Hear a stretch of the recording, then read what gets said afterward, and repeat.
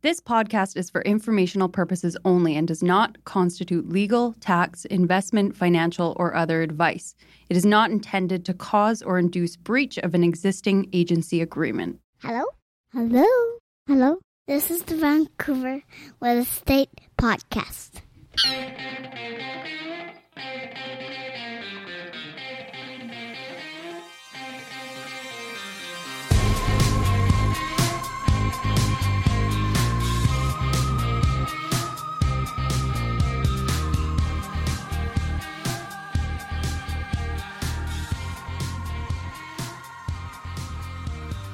And welcome back to Vancouver Real Estate Podcast. I'm your host, Adam Scalina. And I'm your other host, Matt Scalina. And Matt, I am fired up for today, partly because I'm on fire. It is so hot outside right now. I'm not complaining. You're not complaining? Okay, I just got back from Tofino where a hot day is 17 above. So really? I haven't been to Tofino in years, but I'm a fan. It was an exceptional trip, but you got to wear a wetsuit outside. You know what? The crazy thing was, wearing a wetsuit, sitting on the beach, having a sweater on 3/4 of the time. And then after the first day, realizing that I was so burnt and I didn't even realize because it's like the sun's not hot there for some reason. Right. And literally, in Port Alberni, we stopped for lunch. It's 31. Yeah. Tofino's like 16. I don't know how that works. Did you wear your Don't Hassle Me, I'm Local shirt? I did. You did. Yeah. You always bring that out in surf towns where you've never been. This is the other thing. I was in Sicamous briefly, 3 days. Mosquitoes the size of like birds. I have heard horrible. Even, you know what? Maple Ridge, word on the street is you can't even fill up your car with gas. I actually last night was outside talking to my neighbor in our lane, and I'm pretty sure I got some bites. If they're in Vancouver now, this is a real problem. No, I don't think they are. I don't think so. No? No, I think I was wearing a knitted sweater. Maybe it was just, I don't know, a sensitive skin. This is the craziest thing about the mosquitoes.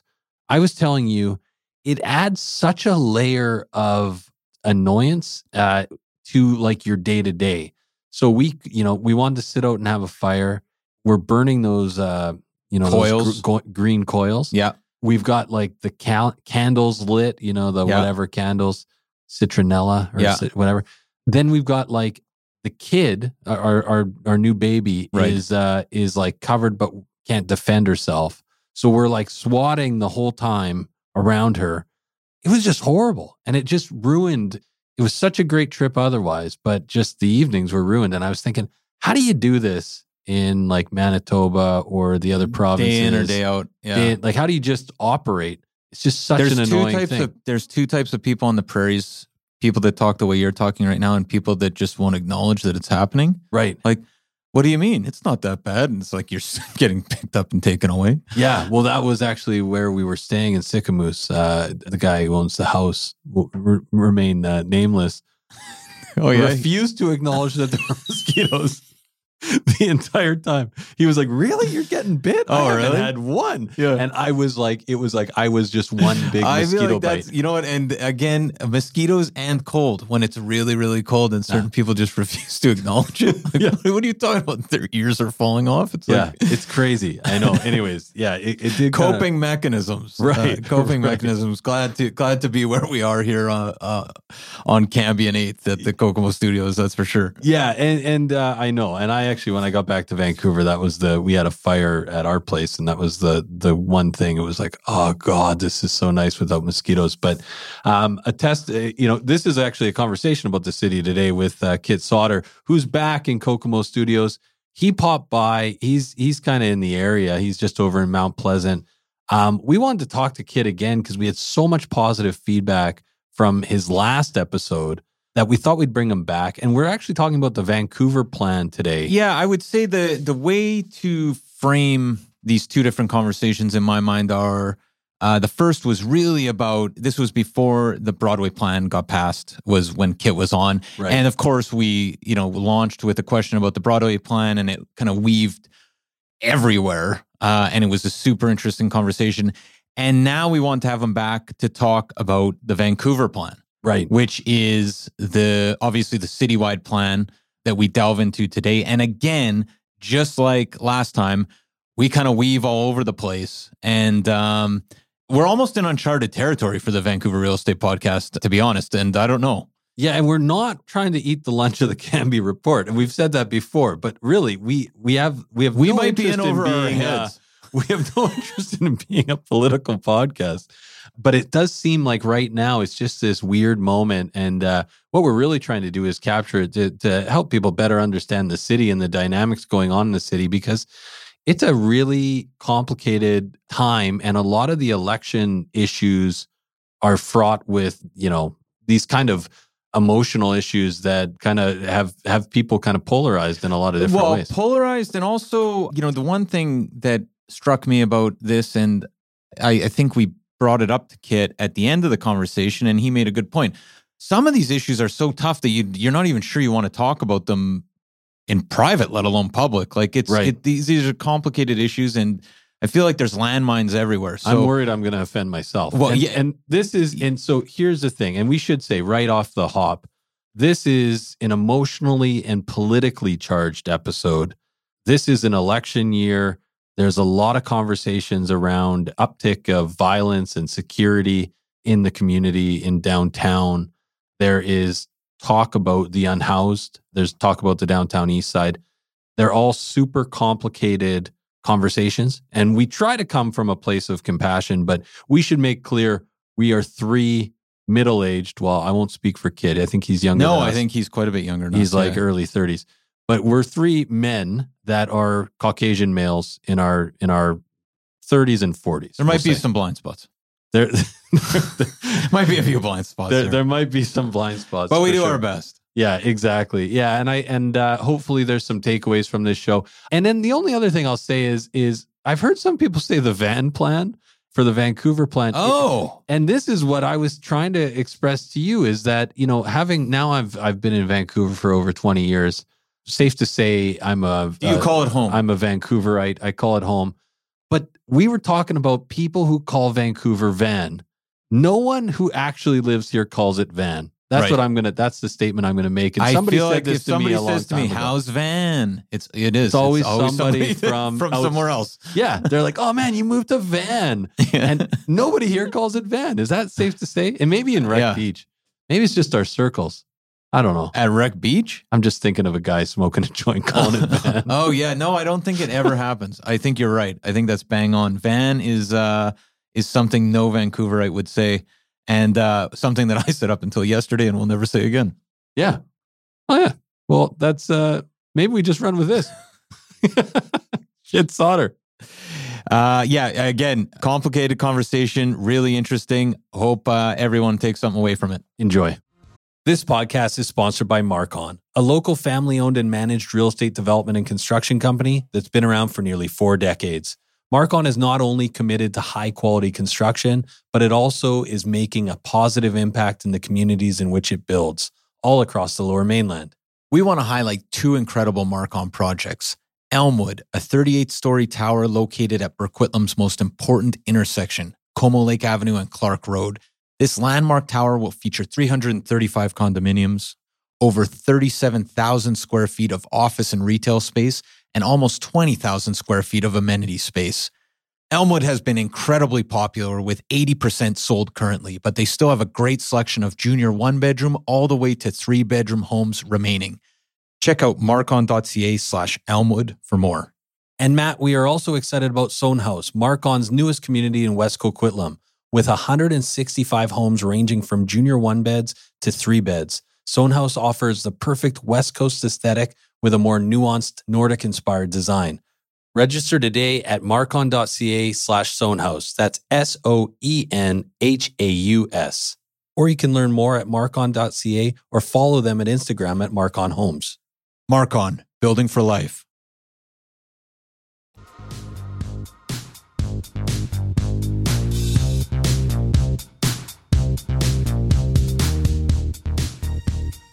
Okay, so we're here with Kit Sauder, and I'm going to try and get this all correctly. It's a mouthful. Co-chair of City of Vancouver's Rental Advisory Committee, Communications and Research at Advantage BC, Principal at Sauder Strategy, and son of Dr. William Sauder, who UBC... No? No, not the last one. Okay, No affiliation. No affiliation. Oh, you're not No part of those affiliation. daughters. Okay. So that last one was just my my guess. Yeah, but no connection to the wealthy family. None at all. Well, thanks for coming back on the show, Kit. Past guest, fan favorite. I know Adam listed some titles there, but maybe can you start by telling our guests a little bit about yourself if they missed the last time you were on, which was actually not that long ago, but a lot seems to have changed since then. Yeah. So, I mean, to boost the pod, first off, anyone who wants to hear my CV and long story short of my life can go back to Generational War on the Broadway Corridor, which came out about 5 episodes ago. But here and now, I'm a dad of a 2.5-year-old living in an East Van apartment close to Kingsway. And I've lived in Vancouver for 5-6 years now, and citizen activist and volunteer, been involved in politics since I was like a 17-year-old, and now kind of stepped back from provincial, federal, and local partisanship to just focus on helping to build a stronger city. Right. And everyone should listen to Generational War on the Broadway Corridor, because that kind of shifted.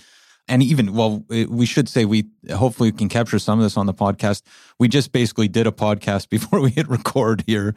And it did strike me in all of the conversation we just had that it is generational more than traditional right-left, a lot of these issues. So maybe that will come out today. But maybe we should start, Kit. A lot has changed. You just mentioned it was like 5-6 weeks ago that you were on. You were on before the Broadway plan passed. Can we talk a little bit about what has changed in the last 6 weeks? I feel like interest rates are up about 3% since then as well. So yeah, what's changed since the last time you were on? Yeah, so I mean, market-wise, we've got some really high prime. I would provide as comment that we are not that far off from where we were in this same point in time in 2019, though. Right, like that's a thing for folks to remember when we're talking about policy decisions and when commercial interests and investors are making choices. The policy framework that might be layering on additional costs or expectations should be considered in light of the fact that we are actually barely hitting the average over the course of the last 15 years for interest rates, right? And so we don't want to lose our heads on the way in which we have these long-term policy and planning discussions, even though they have substantive impacts. So Broadway plan, right? We got that across the line in June. Substantive amendments were put in place. Critically, we had council implement a delivery timeline for September, which is really critical because this plan could have gone forward with it exists, but we don't know when it's going to show up, right? And so providing that degree of certainty to industry, to investors, to nonprofit actors, to be able to know the when and whether of policy implications is really important. One of the things that the Renters Advisory Committee and that I personally took on to champion and advocate for were extended renters protections and requirements around unit size. So when you look at building a 6+ unit multiplex of anything larger than 6 units, you're looking at a requirement of 25% or more 2-bedroom plus, 10% or more 3-bedroom plus, and you're giving protections to renters who might be dem-evicted or rent-evicted. So this got expanded as a result of Mayor Stewart's amendment from having a CMHC average rent assess to it actually being either that average rent citywide or the existing rent at dem-eviction. Now, I think that this introduces a degree of uncertainty that's probably a problem, and we're hearing that from commercial builders, lenders, and operators, that having that degree of uncertainty may make it so that it's not possible to move ahead with purpose-built rental projects. And like we were talking about before, maybe not even strata, right? Mm-hmm. And so we've got some substantive impacts, and I can't advocate for renters and their rights if we are not creating units for renters. That is the thing, right? There's two things that have happened on the podcast actually, and two things that I hadn't really, considered, but have become clear since you were on the show is one, a commercial broker on the Vancouver Commercial Real Estate podcast talked at length about how many developers were watching the Broadway plan go through and saying it doesn't really matter, at least in the short term, because none of this pencils anyway.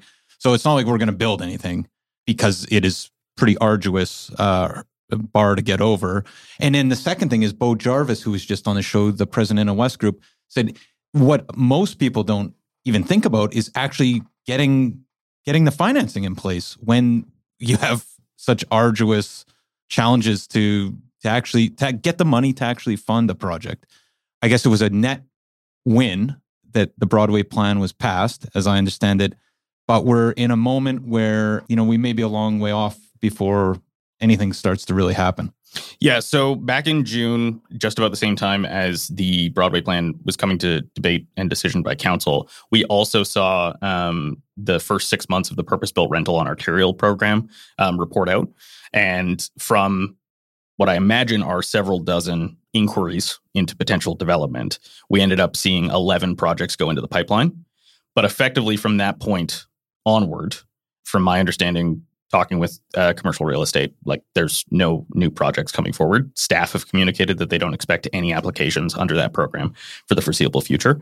And so the first project that I spoke to, or policy that I spoke to and advocated for, which was making it possible to build the exact same type of buildings, right? 1 in 5s or 2 in 4s, like I live in on Kingsway, and which was a pilot for this kind of policy, is effectively dead in the water. We may get 400 units of housing over the course of the next 5 years, but that's a drop in the bucket compared to the 14,500 that we need every single year just to keep pace with the underhoused in the city. Do you think this is, and I feel like this is one of these questions that we usually do at the end of the show, but maybe because we had a long conversation before we record here, we've talked about different sort of regulatory environments.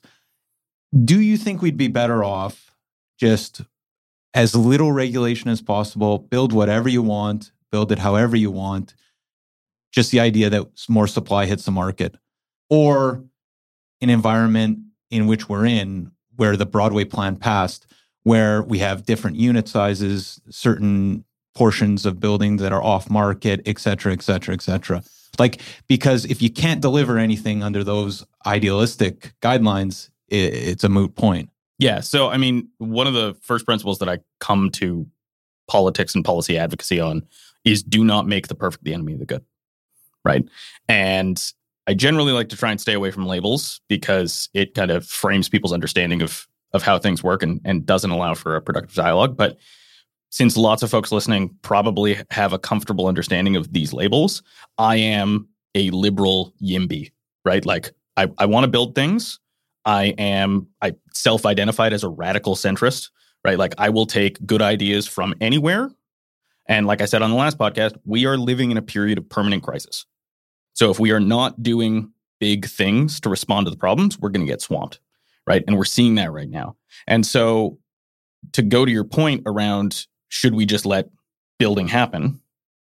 We kind of did that in the 2010s, right? We kind of had vision unleash the market for upper middle class housing supply, investment supply. Mm-hmm. And it did provide housing, right? It didn't provide the right kind of housing, right? And so what we got was buildings and units that would have been great for any of the three of us 15 years ago in our lives, but are not great for our families now, right? And so wherever you're introducing regulatory arbitrage, you need to introduce flexibility, certainty, timeline management, and cost reduction, right? And what we haven't seen from this council is an agreement to or support of how to get to executable timelines, right?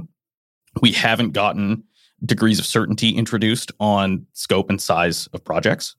And most importantly, we haven't even seen elimination of risk, political risk at the hearing process, right? Like, we're going to get to a conversation about what just happened with Arbutus and West 8th, but the closing remarks from the majority of council was, our process is broken. This is horrible. None of us are enjoying what we're doing here, and it's getting bad results. And the only people who are responsible for that are the 11 people sitting in that chamber with votes. It's not the fault of the public or the proponent or any of the homeless population that need this housing very badly, that these decisions have become so charged and so vitriolic. It is absolutely 100% on the shoulders of council and them punting responsibility. I feel like one thing that comes out of a conversation with you, which I think you're just saying, you're telling it like it is, but everything across the board seems to be broken. Is that a fair assessment? Yeah, it's broke and we got to fix it. Like, and this is the biggest problem. We have lived in a society that has been comfortably consuming for most of the last 3 to 5 decades, right?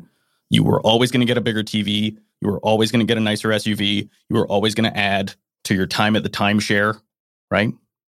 The amount of capital that Gen X held, millennials held, now Gen Z holds, controlling against time of life, education levels, compared to boomers, has substantively reduced every single generation since Gen X entered the workforce, right? So millennials now, I think, only have about 28% controlling for year of life and educational attainment of their parents with a comparable lifespan.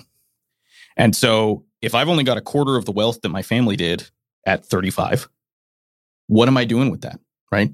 And every time taxes go up, every time service fees get introduced, every time some crisis occurs, how am I eating into my existing savings? How am I getting stressed out, right? And this feeds into that conversation about endemic street homelessness, right?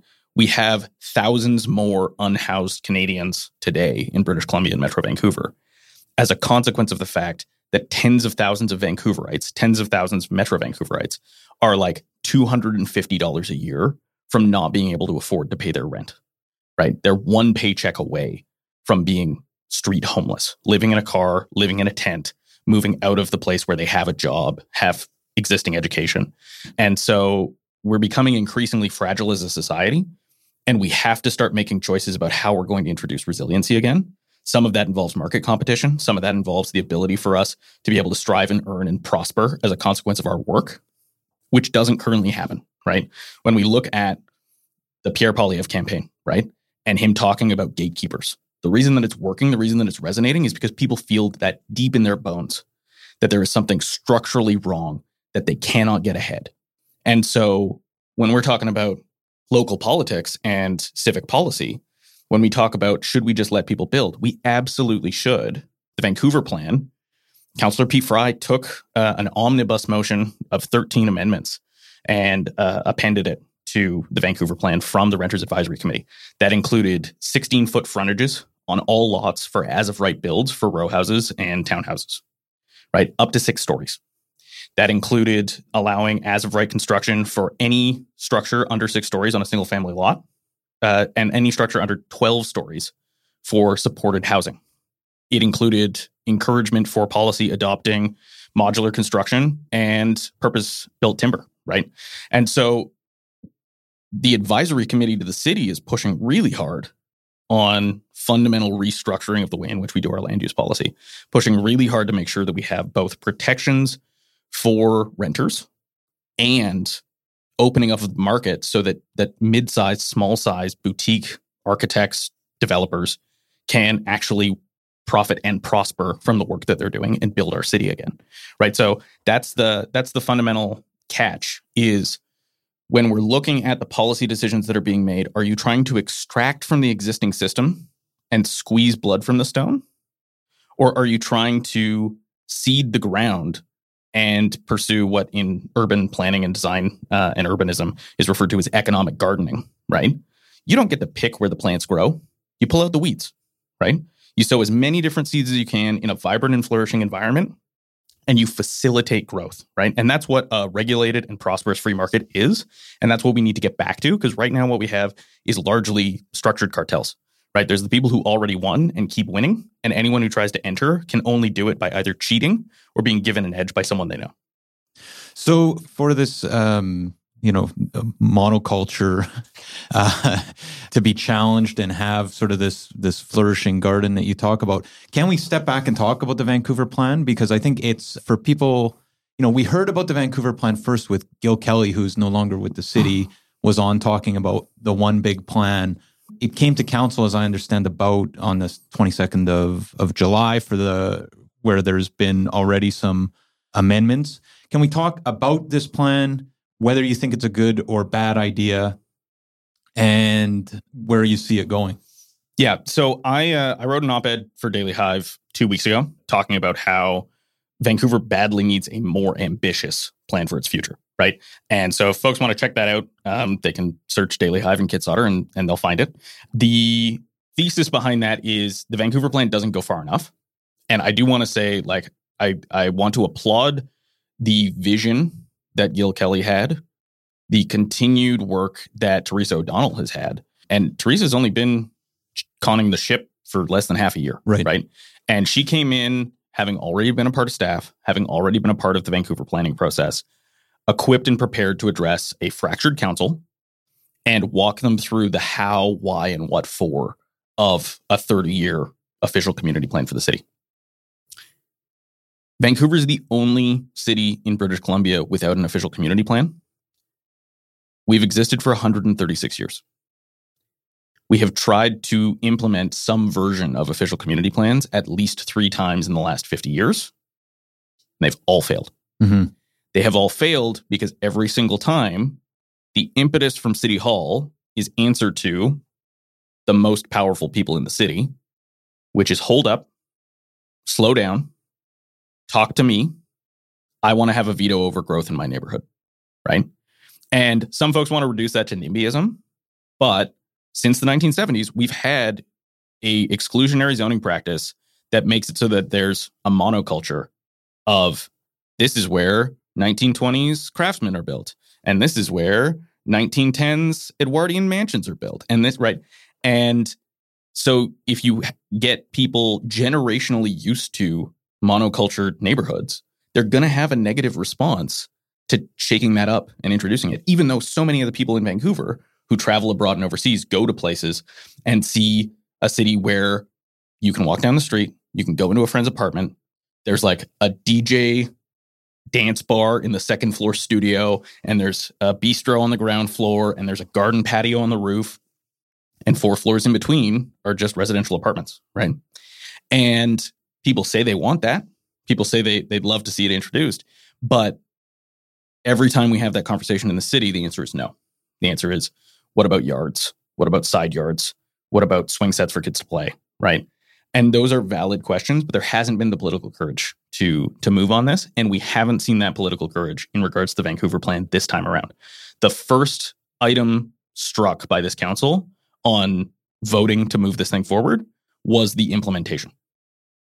Subsection A, implementation of the plan, strike it, right? We'll say that we have a Vancouver plan. We'll go and we'll have the election pretending that we took 4.5 years to plan this thing and then executed on it. But it'll be the next mayor and council. It'll be the next slew of staff that actually have to do the implementation plan, which could take anywhere from a year to 2.5 years. And just for listeners, when we say an implementation plan, like what is actually the difference? If they can celebrate an accomplishment without any sort of implementation, like what does implementation actually entail?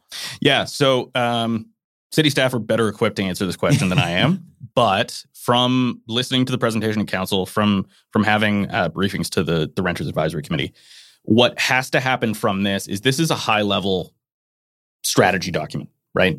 And after getting it passed, it sets the standards. That's why it was so important to me to get success on the Broadway plan, because it acts as a keystone for what the expectations for planning and implementation look like for another dozen local area plans, right? And so the delivery plan will hopefully be concluded inside of a year, but I'm not putting money on that. I'd be more than willing to bet that it could go 2.5 years, right? Because if we end up with the same council as we have right now, they're going to want to stick their fingers in it and slow things down and add pet projects and mandates. And so once that delivery plan goes into place, that goes to, okay, now we're going to launch our local area plan consultations. So if we take the Broadway plan as a template, which is the largest implementation, scare quotes, that we've seen for a local area plan, 8.9 square kilometers, 84,000 residents, 72,000 jobs.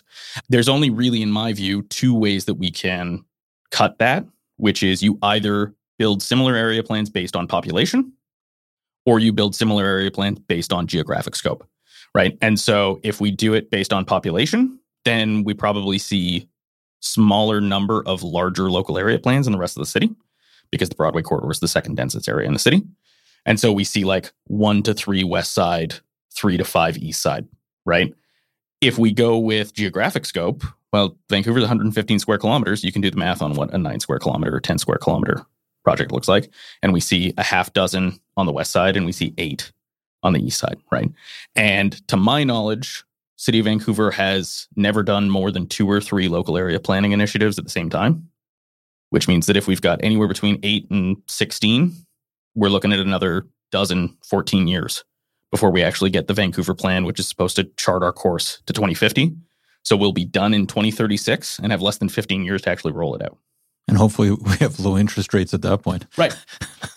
So just one more question about the Vancouver plan here. A lot of people are probably thinking, this overarching plan, and yet you're talking a lot about local community plans that sound a lot like official community plans that we've been doing for a long time, the West End plan, the Grandview Woodlands plan. What's the point of one big plan?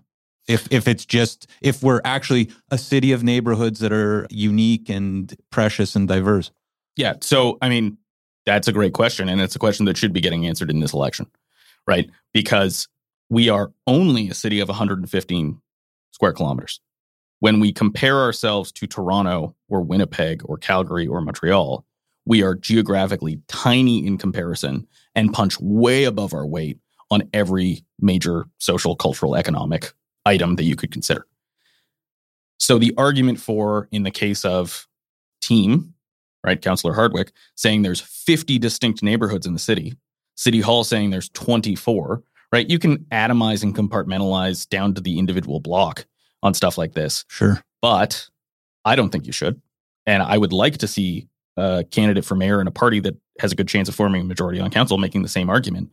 We're one city. We have a cohesive geography and history. We have shared common interests and shared values. And that plan should align with those in the medium and the long term. And the plan tries to do that. So one of the core reasons, the core bureaucratic and policy reason for doing this is when we talk about political and policy uncertainty for planning and development, staff have to refer to literally like 4.5 feet of stacked documents, right? Like it is a wall of policy that overlap, contradict, no one can remember, right?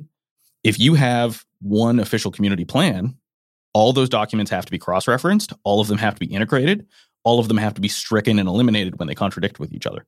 And so you don't have a greenest city, a blue and green waterway initiative, right, competing with each other on which policy is more important. You don't have shadow and shading versus heritage versus community identity and neighborhood character. You have all of them brought together. And so someone has to go through and cull that work instead of what's happened, particularly since the 1980s, which is instead of doing the hard work to reform, renew, address existing policy problems, we're just going to paint over that. We're going to stack another 16 pages of policy on top of that and hope nobody notices that they contradict the policies we wrote 6 years ago, right? So that's a big driver for this.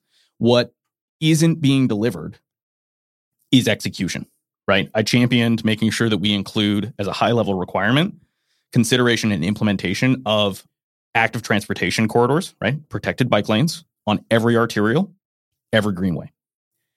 I championed us working with Musqueam, Squamish, and Tsleil-Waututh peoples, working government to government, and figuring out a path forward in which we have shared stewardship of public space, right?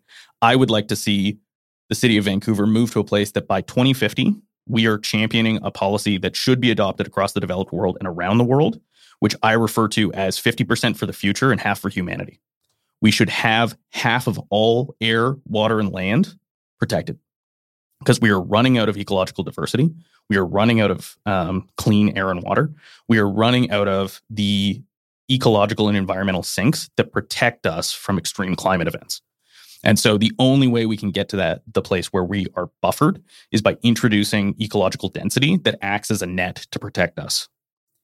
So those are some of the big things. And when we go back to market, that plan needs to get to a place where we have as of right construction, right? People who work hard to purchase their own land should be able to build a multiplex instead of a mansion if they so choose, right? It is easier to build a mansion than a multiplex everywhere in the city. And as we see continued immigration, as we see changing economic realities, as we see extended life, which is a huge success that we should be celebrating, right? I talked to you guys about this the last time I saw you. My in-laws are immigrants. They moved here as economic migrants in the 1990s in their 30s. They still do not speak perfect English, right? And there are no care homes that speak their language.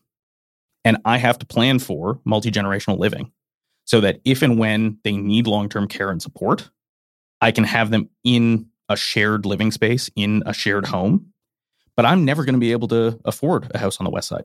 So what I need is I need a townhouse. I need a courtyard complex of 4 to 6 units. I need something that allows for that flexibility of both my kids and my in-laws living on the same plot of land so that we can live like most families in most continents in most of human history have lived since the city was created, which is on the same place for generations, all sharing wealth and resources so that you can make a better future for your kids. We had some big news about West 8th and Arbutus last night. And just to timestamp it here, we're July 27th. July 27th, yeah. So first of all, can you unpack what happened with West 8th and Arbutus and what the decision was last night? Yeah, so after 7 days of hearings, more than 40 hours of public feedback, debate, and amendment, Council voted 8-3 in support of a BC Housing proposed and supported housing project. It's 13 stories, 129 units of split supported housing. So half of those units are for folks or planned for folks who are street homeless, and half of those and drug dependent, and half of those are for folks who are currently supported or in supported housing who might need to transfer to a new location. It's mixed gender, it's mixed age, and it is a mix of folks between those who have mental health and drug dependency, folks that in the sector would be referred to as hard to house, and folks who simply need additional supports in the community. The context is the folks in that neighborhood are not happy. Not all of them, but a loud and vocal minority are very much opposed to the project going in the scope and scale that it is. And there's been a very tough public contest over whether or not this is a good idea, a good use of resources, a good place, a good scope and scale. So we had 293 registered speakers to the project. I think there were another 18, so we got over 300 people speaking to this. And that's one of the largest public hearings in the history of the city in a council term that has had dozens and dozens of public hearings. Justin McElroy just reported today, we had more than 90 public hearings go over 4 hours in this council term, which is more than all the other cities in the metro region combined in the last 4 years of local government. So it's historic and it's dysfunctional and it's not working for anybody. And it passed. It passed. Yeah. So I guess a couple questions. One is, clearly this is this feels like a lightning rod in terms of a city that's greatly divided over a million different issues. Why do you think it passed? For one, it passed because it was the right thing to do. Right. At the end of the day, we have more street homeless in Vancouver and in British Columbia today than we ever have in absolute and relative numbers, right? We have, as of the March homeless count, more than 8,600 homeless, unhoused British Columbians. That same count in March had 3,665 unhoused Metro Vancouverites, right? And for critical context, this Monday, everyone in the region got woken up with an emergency alert, cell broadcast, saying that there was a active shooter event in Langley. The details have yet to be fully released.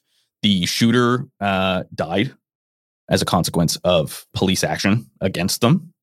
But the best we're able to tell right now is that a young man went and drank at a casino in Langley.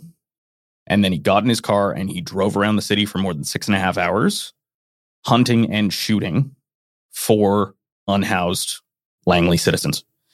2 of them are dead. 1 of them's in intensive care. 1 is in emergent care still. And so that's the social context of what's going on with street homelessness, with drug use and mental health issues.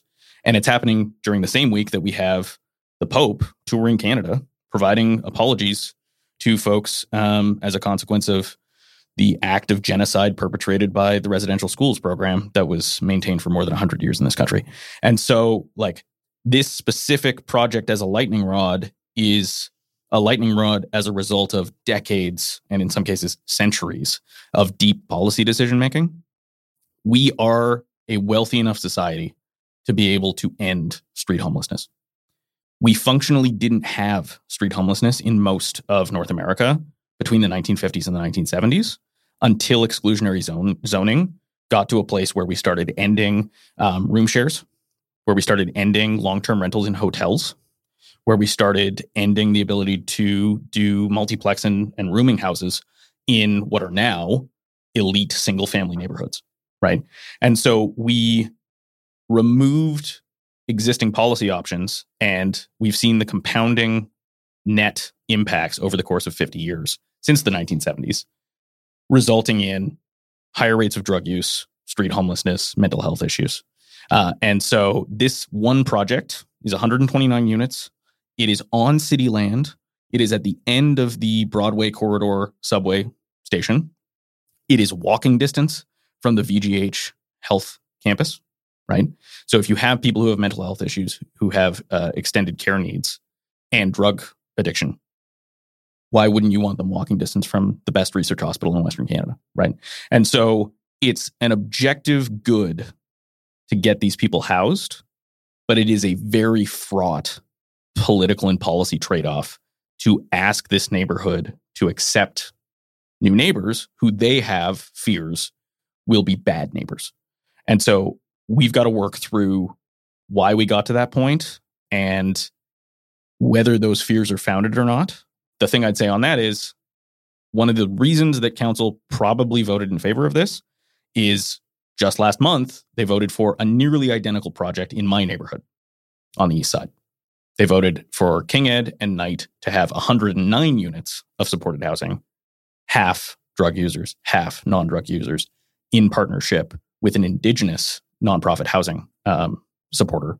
And they voted unanimously in favor of it.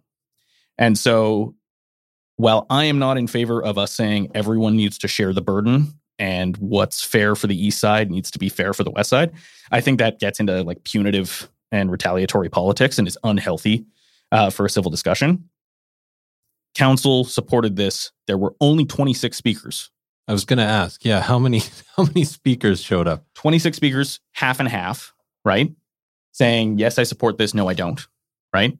It's on the same block, kitty corner to the Save on Foods, a park where a bunch of kids and families play, a daycare, my bank, the library, right? So it's almost identical context to what is happening on West 8th and Arbutus.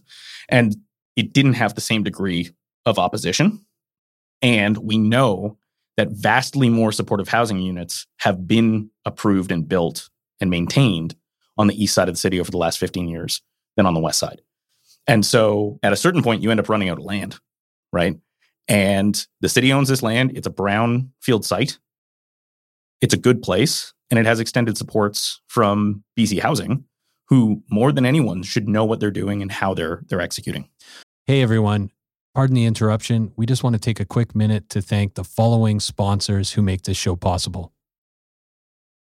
We want to take a minute to tell you about Holy House, a nonprofit organization that provides community building programs and tenant support services to low-income seniors, veterans, families, and vulnerable residents in the downtown east side and across the Lower Mainland. Melissa from our team has been volunteering at Holy House.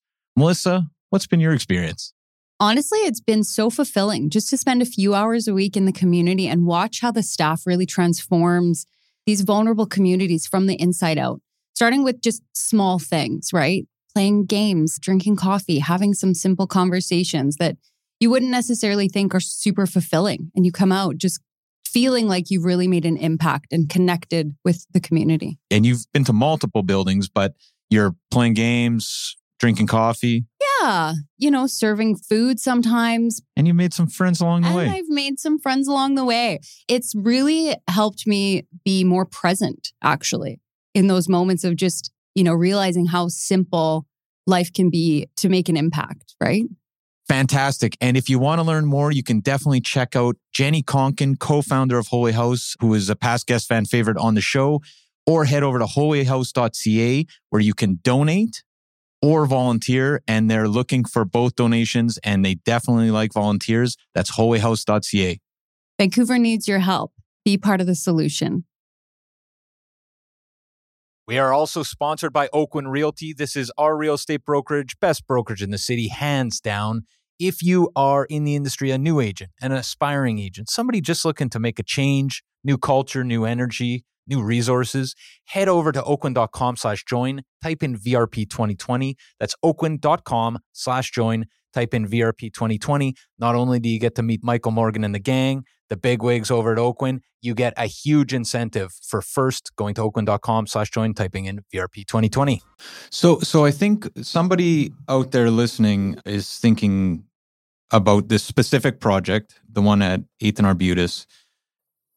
It's really big, right? Scale. The unit type is wrong. It's primarily bachelor units. There's a lot of them. It's very high. It's right across the street from a school. And it potentially doesn't have the supports required, particularly scale-wise and unit type-wise.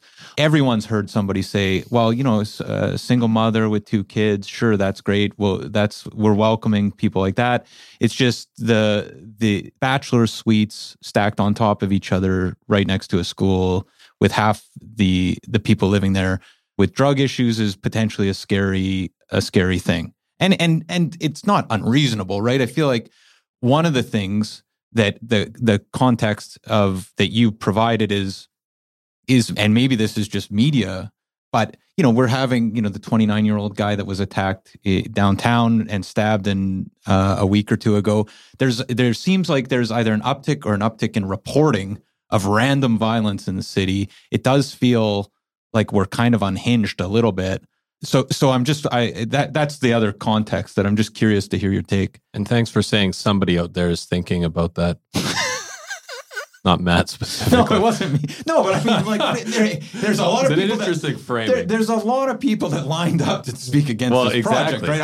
I'm parroting what the other side. Yeah, 100%. And we were talking about this offline, but there's a reason I'm not running for public office. And it's so that I can say shit like this and piss people off and get them thinking about how to fix problems. Right. So first of all, I'm actually going to personalize this. And it's part of what I address council with. I grew up in the suburbs in White Rock, right? My mom's a stockbroker. Dad's a pharmacist. They got divorced when I was a kid. They both got remarried. My former stepfather was an abusive alcoholic. And he wasn't always bad. I loved him. He got really bad when I was a teenager, right? I grew up in a town full of doctors and lawyers and engineers, people exactly like the people who live in Kits. And I lived in a house with a man with substance abuse, emotional and physical abuse problems. And he threatened the safety of my mother, and he threatened the safety of our family. And when I was 17 years old, started on the rugby team, leading the school play, president of the student council, his dad died, and he went off the rocker. And 3 months before I graduated high school, my mom asked me to leave my house because she was afraid that he was going to get violent with me. So I was homeless 3 months before graduating high school, and I slept in the student council office. I'd sneak in at night and sleep there for a couple of weeks until the janitor found out that I was there, and he was like, if I keep letting you do this, I'm losing my job. Ended up bunking at a friend's place because parents let me stay there, and eventually reconciled with my dad, who I had been estranged from, and he let me move in. But I was near homeless for the last semester of my senior year in high school. And if I didn't have a network of support, if I didn't live in an upper middle class household and suburb, I could have been street homeless. I could have not gotten my graduation. I could have not gone to UBC. I could have not progressed down the path of life that I have today, where I'm a small business owner, a father, and an active civic volunteer here in the city of Vancouver, and I think contributing to our society. So when we talk about street homelessness, we have to personalize the reality, right? Councillor Wiebe talked about in his closing statements his stepbrother having issues with being housed, right? So when we look at what needs to do, we have to remember that we are not talking about a transient population of strangers coming and invading our streets. We're talking about our own children. We're talking about our own siblings. And that needs to be at the heart of our conversations, as hard as it is to put ourselves in positions where we see ourselves or people we love as vulnerable. So that needs to be the context of the framing of our decision-making. And it's part of what drives the compassion behind allowing this to occur. Now, why does it have to be so big? So first off, I reject the claim, right? Same discussion that we had during the Broadway plan. 13 stories, it's just taller than a mid-rise, right? Just. And in the context of the Vancouver plan, permitted as of right. So if this project was coming forward in November, we wouldn't even need to do the public hearing for it because it would be allowed. But because the site is zoned for below 6 stories, we've had this whole rigmarole over the course of a year fighting over the realities of it. Second of all, and I've said a bunch of things on here, there's less leftists that probably listen to this pod, about free markets and enterprise and people working to be able to build prosperity in their communities. So I'll say something that probably will piss off folks who identify as taxpayers. We got to raise the rates, right? The rental and shelter rates for folks are $375. And so the answer to why does the building have to be so big is even BC Housing on public land with tax exemptions, supported by tax dollars as a existing crown, has difficulty penciling out a project. And so they came forward with something larger than what was allowed because the need is so great, right? When we look at that 3,665 counted unhoused Metro Vancouverites, 129 units gets us past 3.5% of those people housed. That's a big deal. Right? So we have that one. We have the one on King Ed and Knight. So now we're looking at more than 6.5% of the entire population of unhoused Metro Vancouverites getting houses, right? If we're looking at just specifically Vancouver, we are looking at more than 10% of our unhoused population being able to get houses. And the reality is that less than half of all street homeless are drug dependent. Many of them have varied mental health issues. But you would too if you were living on the street. You would too if you were constantly being displaced from the place you were camping or sheltering, if you were under the threat of other people who are also unhoused, if you were losing your property in the face of street sweeps, right? This week on Hastings, we saw Vancouver Fire and Rescue displace dozens of people who were camping in shelters in a tent encampment on a sidewalk built up against buildings. The reason we have zoning and fire regulations is because the 3 ancient plagues of cities were plague, pestilence, and fire. Modern zoning got one thing right, which is you shouldn't allow slums, tenements, and tent encampments. I worked for Emergency Management BC. I worked alongside the provincial fire marshal, and we dealt with kind of the first major homeless camp back in 2012 through 2015, Beacon Hill Park in Victoria. And the reason for intervention is because you create a circumstance in which people are endangered by a tiny minority of criminal actors. We saw that in Oppenheimer. We saw that in Crab Park, people getting threatened and stabbed, and fire, right? So whether you're cooling or heating, or if you're in a hot environment and you have any form of heat at all, the risk of fire breaking out and people's lives being in danger. But where activists and members of the unhoused community are absolutely right to criticize government, if you don't have the units to move people in and you displace them and you do a street sweep and remove their only worldly property, they don't have a tent, they don't have a sleeping bag, they don't have anywhere to go, you're not the good guys, right? What do you say to the business owners, the people that own condos along Hastings? I'm thinking about Sequel 138 as a building, the company, Lightform, the coffee shops, the variety of actors in the area that exist that now can't access their buildings, that now can't have broken windows, have a lot of damage, drugs splayed all over the ground, and maybe their livelihood tied up in either the business venture or a property that they had bought in the area, or just the ability to live in the community. Because realistically, I live not far from the downtown east side. You can't even walk Hastings anymore. And it stretches right to Dunleavy.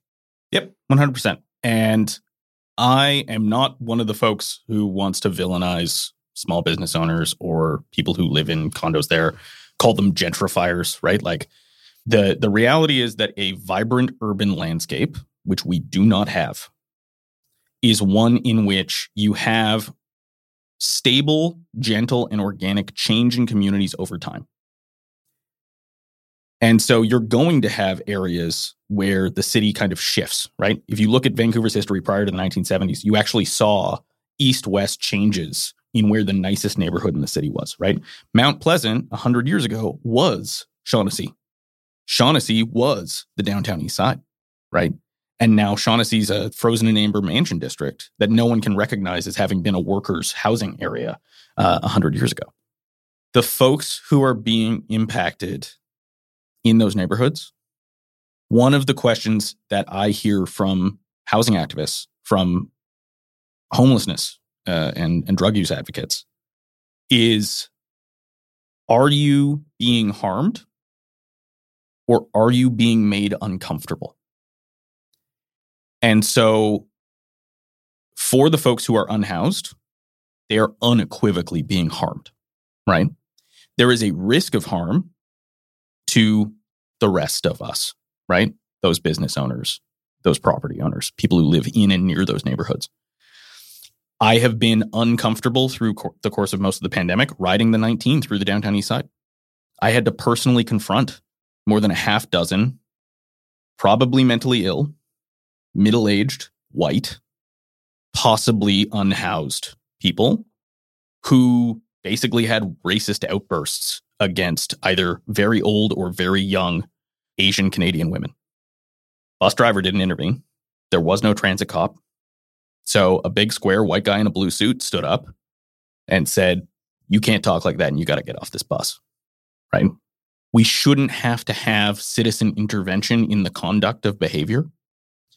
We shouldn't be having our policy and structures failing us in this manner. And to the root of your question, what about those folks in and around the downtown east side who are starting to be impacted when they are already much better off than their unhoused neighbors? We have to end the policy that kettles people in the downtown east side. We have to end the policy that concentrates poverty and despair. And so that's the trade-off that we have to make, is how do we build the supports across the entire city for gentler density, less intensity, with those supports in place, with the capacity for people to stay in neighborhoods, right? When they're in a precarious situation, if they end up having a mental health episode or drug dependency episode, if they live in the West Side, right now there aren't enough supports in place to guarantee they aren't going to end up in the downtown East Side. Right. Well, this was I was just going to say the modular housing at Jericho, right? Like well, this is it. And to flesh this out a bit, there seems to be a concentration, I think, is another concern around this type of housing. And the concern then becomes, what about the communities where we're doubling down? And what about the legacy in those communities? Because when we had Ken Sims on the program, he was talking about Chinatown as an example. Can you talk to that a bit? Like, is part of the idea of, because it seems to me there is a debate here of concentrating this type of housing versus peppering this type of housing throughout, call it, the east side and the west side, less so on the west side. Yeah. So full disclosure, I was Ken's campaign manager and chief strategist for almost 2 years. He and I parted ways in January of this year over kind of differences of opinion of how and what to do in executing the campaign for his run for mayor. But no hard feelings. And I like Ken a lot. I wish him luck. I also proudly served Naomi Yamamoto, who was the Minister of State for Emergency Preparedness and Response and the first Japanese Canadian elected to the BC legislature. First Japanese Canadian appointed as a Crown Minister. And the legacy of both the Chinese Canadian community and the Japanese Canadian community, right, with head tax and then the internment, is one that needs to be dealt with in the context of the decisions that we're making in our land use today. Because the largely South Chinese immigrant population who built one of the most vibrant Chinatowns in the world, right, is that they eventually, as a consequence of policy and zoning decisions, of supports for the expansion of the downtown east side, the concentration and kettling of poverty and despair right beside Chinatown, ended up moving away. So you end up having an older population, a less economically flexible population. You have a lot of supported housing units for Chinese seniors in Chinatown who don't speak English as their first or primary language, who don't feel connected to the broader decision-making scope of the city, who have to have second and third generation family members act as go-betweens for major institutions, whether that's just going to the bank or dealing with City Hall. You see with the legacy of Little Tokyo, right next door, we have talked about publicly as a society the deaths of World War II veterans and how we no longer have that legacy of folks from World War II. Minister Yamamoto's parents were both interned. They met in internment camps in the Kootenays. And the Japanese Canadian population, for those of you who don't know, had all of their properties seized. They had their shipping boats handed out. They had their shops and houses sold off, basically in lotteries, to non-Japanese Canadians, predominantly white. And then they were interred more than 200 kilometers from the coast, which is why most Japanese Canadian families didn't come back to Richmond and Vancouver, where they had lived for decades, generations. They moved to Toronto because even after the end of internment, they were barred from being on the coast. And so that legacy and the time that's passed, the 70 years that have passed, means that now we're in a place where there is a lack of community and social cohesion. There's a lack of champions and folks with standing who have kept the stories of those places alive. And so if you're a policymaker at City Hall, whether you're a councillor or someone in the planning department, if you're a proponent for supportive housing, nonprofit or BC Housing, right, you're looking at these spots where there isn't a chance of high opposition to construction. You're looking at a place where you have a consequence of already concentrating that poverty, and you have lower land values as a consequence of that. And so if you're just looking at it as a policymaker and you're like, we got to build housing for people who need it to get them off the streets, you're going to put that in the places where no one's going to stand up 293 times to say they hate your project, because less people are aware, less people are engaged. There's less of a legacy of continuous activism and involvement in the community. Hence the uneven divide of the east side and the west side. That's right. So in your mind, then the concentration that has occurred entirely due to policy over the last 30, 40, 50 years is obviously a challenge. And the Arbutus Eighth is a first step, would you say, to kind of democratizing? I don't know what the word would be. That's absolutely right. And when we talk about our previous podcast, Generational War on the Broadway Corridor, democratizing is the word, right? One of the big things that's undermining public faith in our societies in the West in general is a lack of robust democracy in all things. Democracy in our government, democracy in our arts and culture and society, and democracy in our markets, right? Democracy just means rule by the people for the people, right? And we don't have systems that do that today. We have systems that have gotten farther and farther away from a democratic ethos. And so democratizing is the perfect word, right? We need to have a city where folks don't notice sheltered housing. Folks engage positively with unhoused or supported housed citizens as fellow citizens, right? We want to get to a place where there isn't a stigma associated with that one project, right? And so it'll be years before we see West 8th and Arbutus built. There is time to get this right? Opponents of this project saying, we don't know what the supports are. We don't know whether there's going to be a good neighbor agreement. We don't know if there's a community governance council, right? Marguerite LaForge down in Olympic Village had those same concerns, right? Upper middle class, folks our age, right? Moving in post-Olympics into condos. They're promised a school. Still don't have it. Mm-hmm. They've got a pretty good community center, which is nice. But then they ended up having extensive supportive housing put down there. And unlike folks in Kitts, unlike folks in my neighborhood in Kensington, they were close enough to have very good concerns that this would bring some of the worst elements of the downtown east side because it's just on the other side of Falls Creek. Well, what ended up happening was they implemented a community management committee and it disbanded in less than 5 years because none of the issues that they foresaw even occurred, right? They disposed of the reason for shared oversight from the community because they became part of the fabric of that community inside of less than half a decade. And that's with a population of people who are not permanently housed if the programs are successful, right? They're going to be living there for maybe 1 to 3 years, hopefully. And then they are themselves being able to find new housing arrangements, better social and economic circumstances for themselves, and moving potentially into housing in that same neighborhood or out of it, right?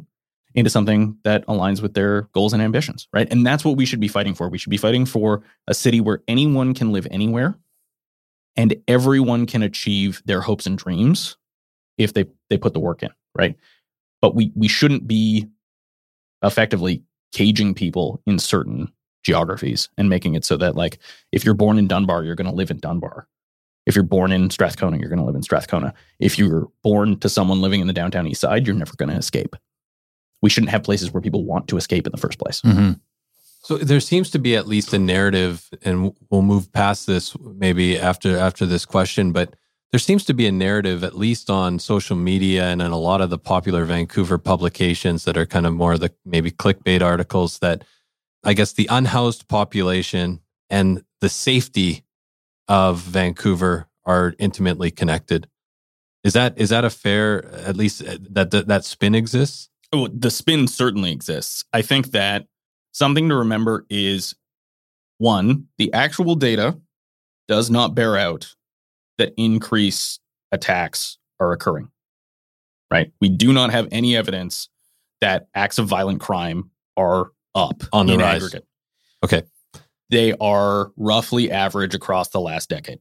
So is reporting up on violent crimes or stranger attacks? Because it seems like that it's you can't escape it. So reporting is always up in an election year on violent crimes, first of all. Second of all, there are deep sociological drivers for people living through a plague.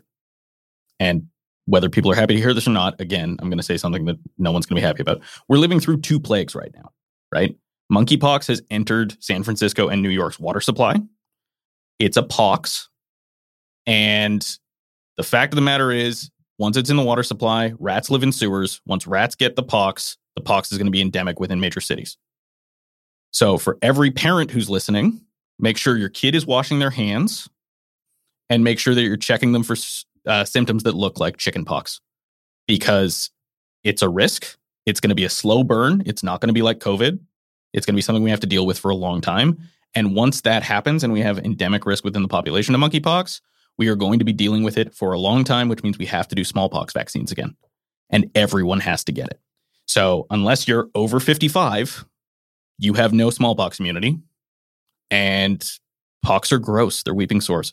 So let's just put that to the side. I'm hearing this for the first time right now. Right? It's funny how I don't read any articles that say anything about monkeypox, so I just don't want to know. I still thought it was only Montreal.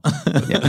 So when you have multiple plagues, people are either going to shut down and not want to engage with it at all, but they're also going to be primed to assess other risks at a higher level, right? And so I am not negating the number of folks I know personally who, like, I know folks who live down in Chinatown who take an Uber 4 blocks to get to their tech job. They're all women in their 20s and 30s. They do not feel safe going on the streets, right? And I wouldn't take my wife and daughter on the 19 through the downtown east side for most of the last 3 years because there were too many instances of physical, racial, sexual threat that I witnessed. So those concerns are real. The broader systemic thing that we should also be having a public policy conversation about is every time we have a spike in chaotic street attacks, right? Things like that, it drives people to want to move to the suburbs, right? My family, your families probably have had conversations about like, can we raise kids here? Is it safe, right? Will this continue or get worse? I don't want to move to Maple Ridge. I don't want my wife to have to drive an extra 40 kilometers a day on the highway, right? So this, again, super complex systemic problem has huge negative knock-on impacts for the economy. And so we have to grapple with this, and we cannot dismiss the mental health, the unhoused issues. We cannot dismiss the criminality. Simple fact of the matter is a couple dozen people are responsible for almost all the random street attacks and property crimes in Vancouver. A couple dozen people. Now, that is not a civic government issue. That is a enforcement and Canadian Criminal Code and provincial judiciary and policing act concern, right? We have to move with compassion and grace towards some form of supported institutionalization. We eliminated institutionalization wholesale in the 1990s, and that's what created our endemic street homelessness problem today, right? We literally let people out of Riverview and put them on a Greyhound and dump them off in the downtown east side, and we're like, figure it out. And from that moment on, we have had substantive issues with drug use and unhoused street populations. So we're seeing the work slowly being done, and it's being done in a manner that mitigates potential harms because those systems get abused, right? You do not want to have a reoccurrence of people being permanently institutionalized and, to be crass, thrown in a loony bin. Sure. Where they have no means of appeal, right? Because when you get labeled with that, you can't go back like you would with a release tribunal for assault because it's just the nurses and doctors in the asylum determining whether or not you're of sound mind. And if they don't like you, maybe you're not, right? And so there's a lot of civil rights considerations that need to be balanced on this. But we know for sure that a tiny minority of people are driving fires, random attacks, property assaults, or damage and graffiti, right? So how do we scale and manage those issues? How do we use alternative justice methodologies, right? You have to have a healthy community to be able to pursue non-retributive justice, right? Instead of just incarcerating someone, having them sit down with the business community and talking about like, can we get you a job? Like, how can we make you feel value in the space? And then in those worst circumstances, I'm comfortable saying some people need to be locked up, right? Like there are some people who are living the life that they are as a consequence of decades-long policy results, right? If you have someone with mental health issues who had a fraught and traumatic childhood, who has fetal alcohol syndrome, right? How much room is there for that specific case to be functionally rehabilitated as a contributing member of society? And if they're continuously violent, they shouldn't bear the full burden of that failure, right? We should all societally say, we let this person down. But if they keep running around attacking people, sometimes you have to take them off the streets for their own good and the safety of others, right? And so that's a really tough conversation to have. And it is fraught with abuse by decision makers. And we have to continue to work through it. Well, maybe we'll leave it there then, Kit. Thanks always for a very compelling conversation. And these are obviously really challenging issues to even just talk about, and never mind try and solve it in an hour and 15 minutes, which I don't think any of us are really trying to do. But it's that was the goal of the talk, wasn't it? Yeah. But Kit, we do have this segment called the 5 Wire, 5 quick questions, lighthearted questions to end the show. Can you stick around for that? I absolutely can, yeah.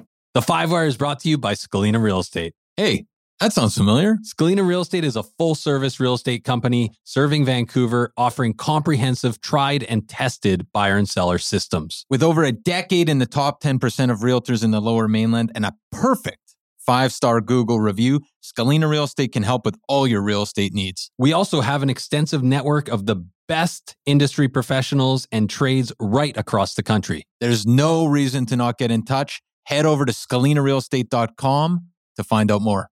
Okay, excellent. Okay, so question number 1. We had you on recently, so this is going to be old school 5-wire questions. Yeah, so first question is, what is your favorite area in Vancouver? So my specific favorite spot is my commute into downtown, which folks who are opponents of the viaduct are going to hate.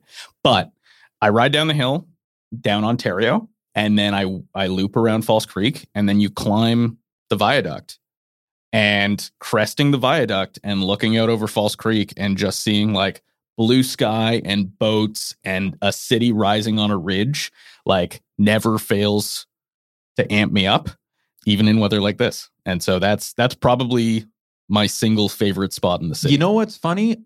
This harkens back to, I believe it was Jens von Bergman maybe a couple years ago made the case for in transit in the city as his favorite neighborhood. Something that was very similar to that answer, which is an interesting one. Now, I can't remember if this question was asked. Most of these will not have been asked last time you were on, but favorite bar or restaurant? My wife and I really like Batard on Fraser. It's our local spot. And like, whereas a few years ago, I could have named like a nice resto, right? We're parents now, and we had the pandemic, and we went to Batard like at least 3 times a week for years. And like, I know the names of the managers and most of the staff behind the counter, and like, they're a great mixed use bakery bistro, and they've got a small grocery. And for the Jewish community listening, they do baking for the Sabbath. And so they've got some really good, both Christian and Jewish baked goods that I understand are, in fact, like kosher for challah and other baked goods like that. And they do like cake for the Pentecost and that kind of stuff. So there's like some niche religious baking that's also provided alongside just some really good loaves and tarts. That's a great one. Yeah. All right. Downtown penthouse or West Side mansion? I think I know the answer to this. Can I like multiplex the mansion? A lot of people in this city already do. Yeah. Yeah. I think neither, right? Like I like where I live. I like living in a multiplex on Kingsway. I like living in the East Side. I feel like Kensington and Riley Park are absolutely the up and coming neighborhoods in the city. They've got the most educational and economic diversity of any neighborhoods in the city. They've got lots of legacy and new business frontages. And so like, sorry, but I'm not going to pick either of those because I got my spot in the sun. Nice. First place you bring someone from out of town. Yeah. So I just had one of my best friends come in from Melbourne. He was at my wedding 5 years ago and I haven't seen him since. And so I actually got to answer this question like 3 weeks ago. So I took him to Fable Diner. Great spot. Fantastic fare. Boozy shakes. So you guys should check it out. And Broadway corridor, Broadway subway is being built. You might think it's closed. It's open. Most of the businesses on the Broadway corridor are still open. You should frequent them.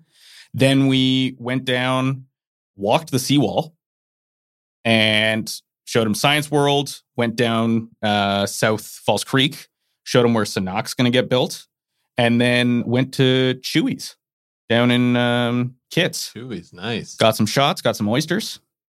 So did you guys do any drinking? Question for a friend. What's a boozy shake?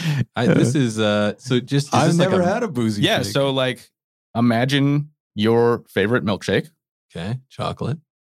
And then imagine pouring a couple of shots into that. Is that so? That's literally what. And do you pour the shot? Like, do they provide? It's like they make the shake. They make them. Yeah, no, so he's like not bringing a good one. Mickey. So a good one is like, for instance, you can get some like, you could get like a root beer shake with like butterscotch ripple. Right? Wow. or vanilla with Kahlua, right? Yeah, so nice. This is it's all not just really, vodka. Yeah. Okay. This sounds like a great visit to Vancouver. Last question, and this one is for you specifically. You have control over the new Welcome to Vancouver sign. What's the tagline? I like to think of it as one great city, but I'm questioning that's maybe not what your tagline would be. Wow, that's a lot. Like I've got all the wheels spinning in my head right now.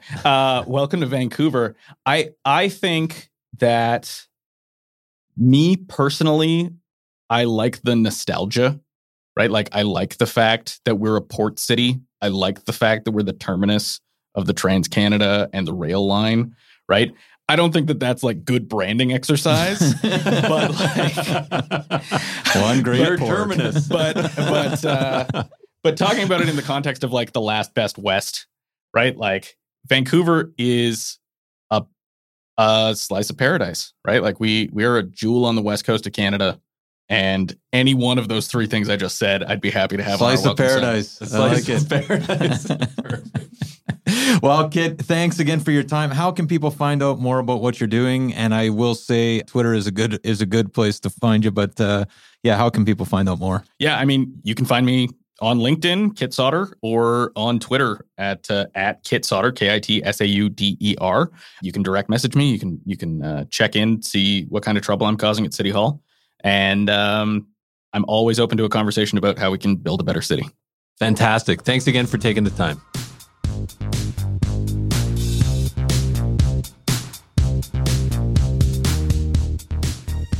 So there you have it, folks. Our discussion with Kit Sauder, man who wears many hats and has many opinions. And it was great having him back. That was a charged conversation and one for the books, I would say. Did Kit feel bamboozled by our questions? You know what? I feel like in thinking about this, the Arbutus and Eighth was a really sticky one.